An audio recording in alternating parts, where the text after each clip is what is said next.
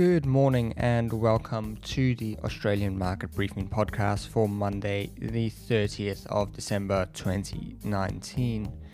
I hope everyone has had a very good and a relaxing holiday period. As I'm sure you have noticed, I did take a few days off over the Christmas period. I will be doing the episodes as normal this week. However, next week I will be on holiday again, so I do not plan on doing episodes then. After that, we'll be returning to a normal schedule. However, upon some reflection I have done about the podcast, I have decided to change things up a little bit this year. Instead of trying to round up all the news from the day before, I will instead be finding a few articles that I think are particularly enlightening from around the financial press, and I will summarize them here for you. However, that will be of use as I plan to make these articles as relevant as possible to what is moving the markets on that given day.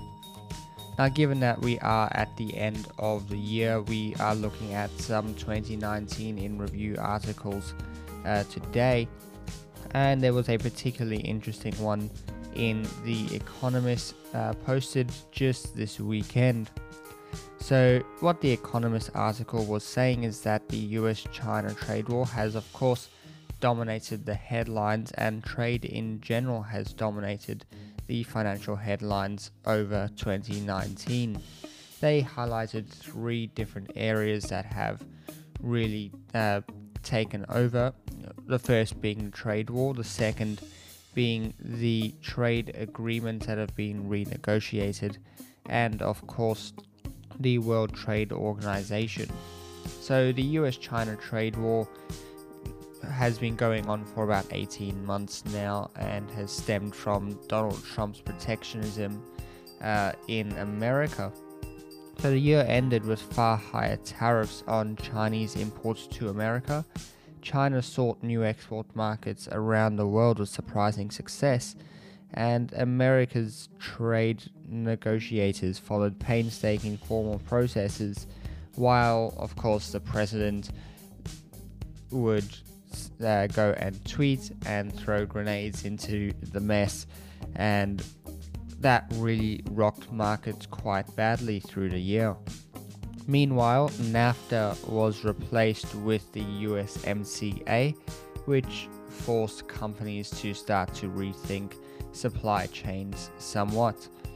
Then the last story there was that the World Trade Organization has finished the year without an appellate body. We did speak about this a few weeks ago. The US have blocked any new appointments for judges to the appellate body, meaning that if there are any rules broken in the WTO system, then there are no appeals. Appeals are not available to countries, so they will be back to bilateral trade negotiations. That's all we have from that Economist article. Another article I found interesting was from the Wall Street Journal, which said that there is a big test ahead now for the Fed, as they have been flooding markets with liquidity since September. You might remember back in September there was some volatility in the repo market as liquidity dried up. The Fed's explanation for this was that there was a settlement of a treasury auction and taxes were due on the same day, taking liquidity out of the system and therefore forcing those repo rates to skyrocket. Over the last 6 months, they have reversed roughly half of the Fed's asset shrinkage over the prior 2 years.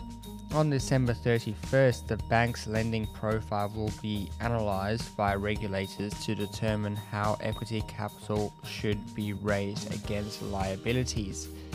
This means that there will likely be a scarcity of funds in the repo market as banks hold back from lending over the next couple of days.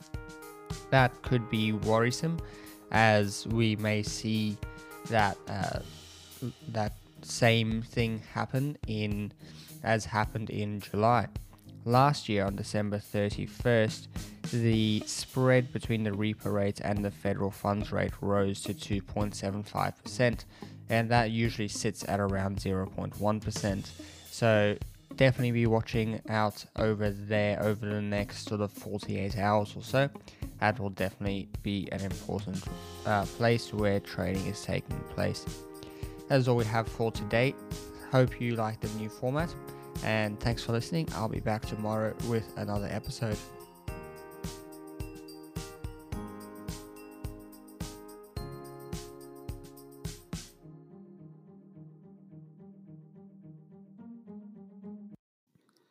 Hey guys, thank you for listening to that episode of Australian Market Briefing.